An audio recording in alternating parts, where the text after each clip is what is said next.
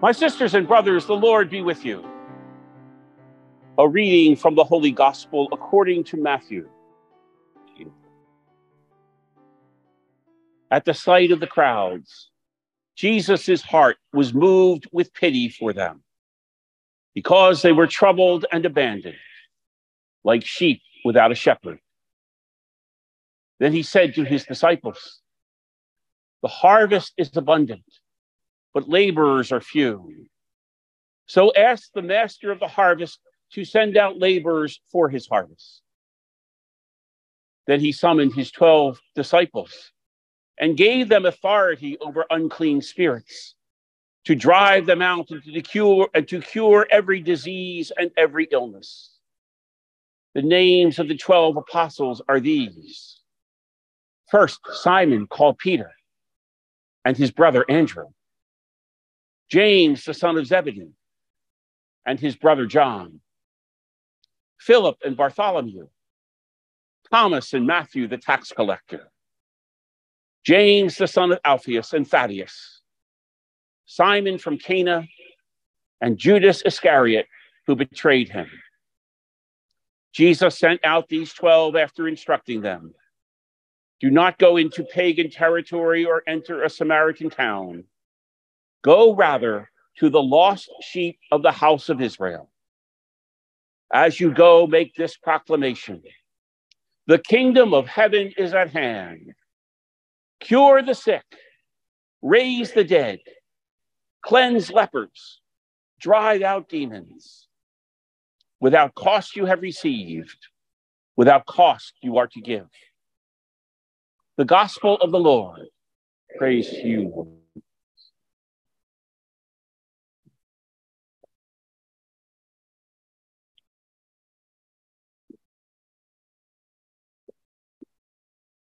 Imagine yourself for a moment standing next to Jesus as he looks out at the crowd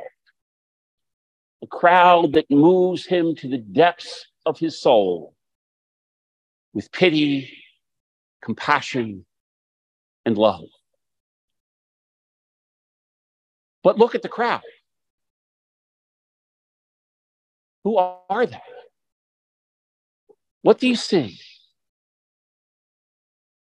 I think we can infer from the reading that these are not pretty people.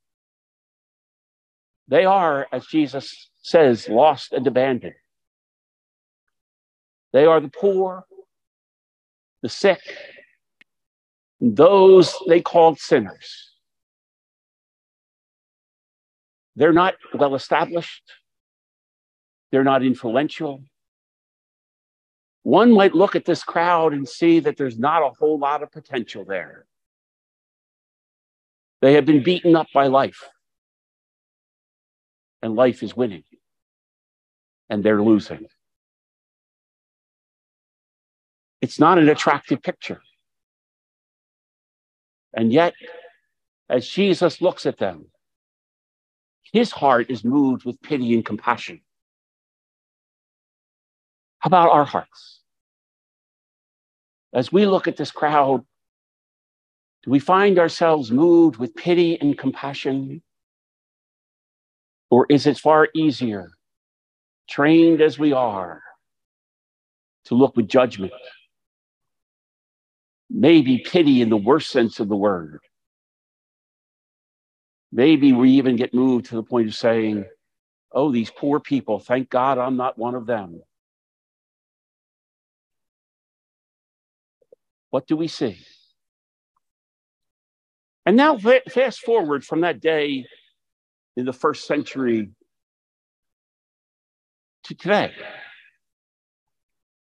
And once again, stand with Jesus as he looks out at the crowd that is the human race. Because he's not looking at the crowds that come to churches. Oh yeah, they're included. But he's looking at so many more. Maybe those same characteristics apply: the poor, the really poor, the sick, the deformed, the disabled,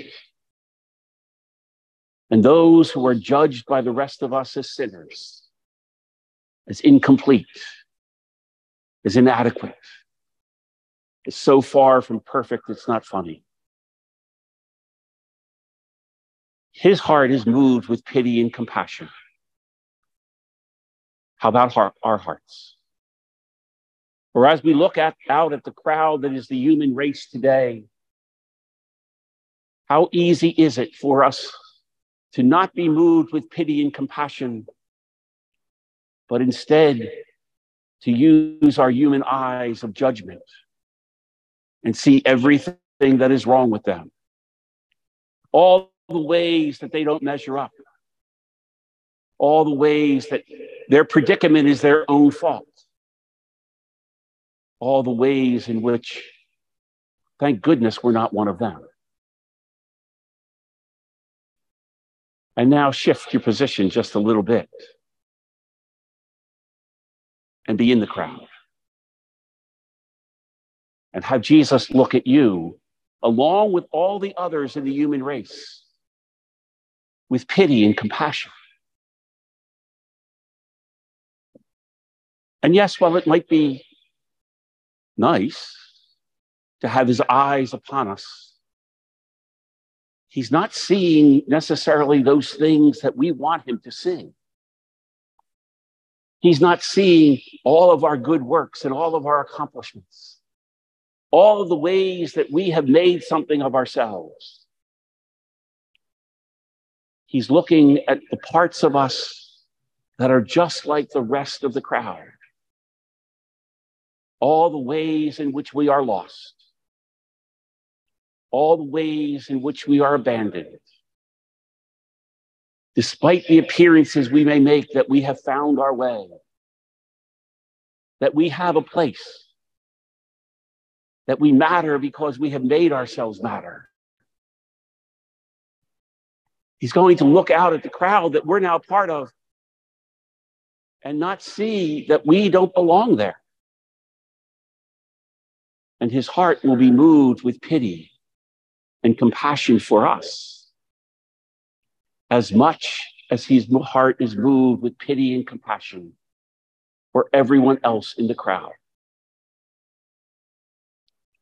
I think in either position, whether we were standing with Jesus looking out at the crowd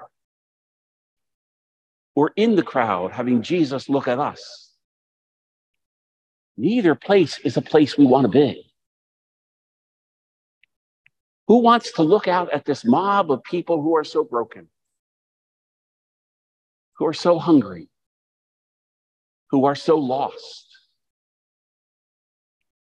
who are abandoned because they've run away? Who wants to look at that?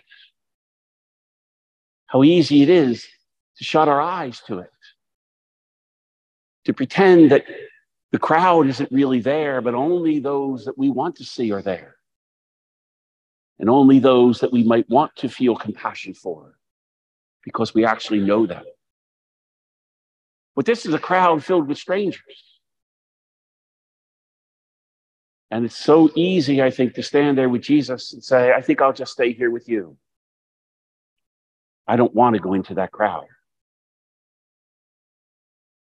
And yet, if we put ourselves in the crowd, it's still not an easy place to be. Who wants to be counted among the lost and the abandoned? The poor, the sick, the sinners? Who wants to be lost in an anonymous sea of misery? That is the human race.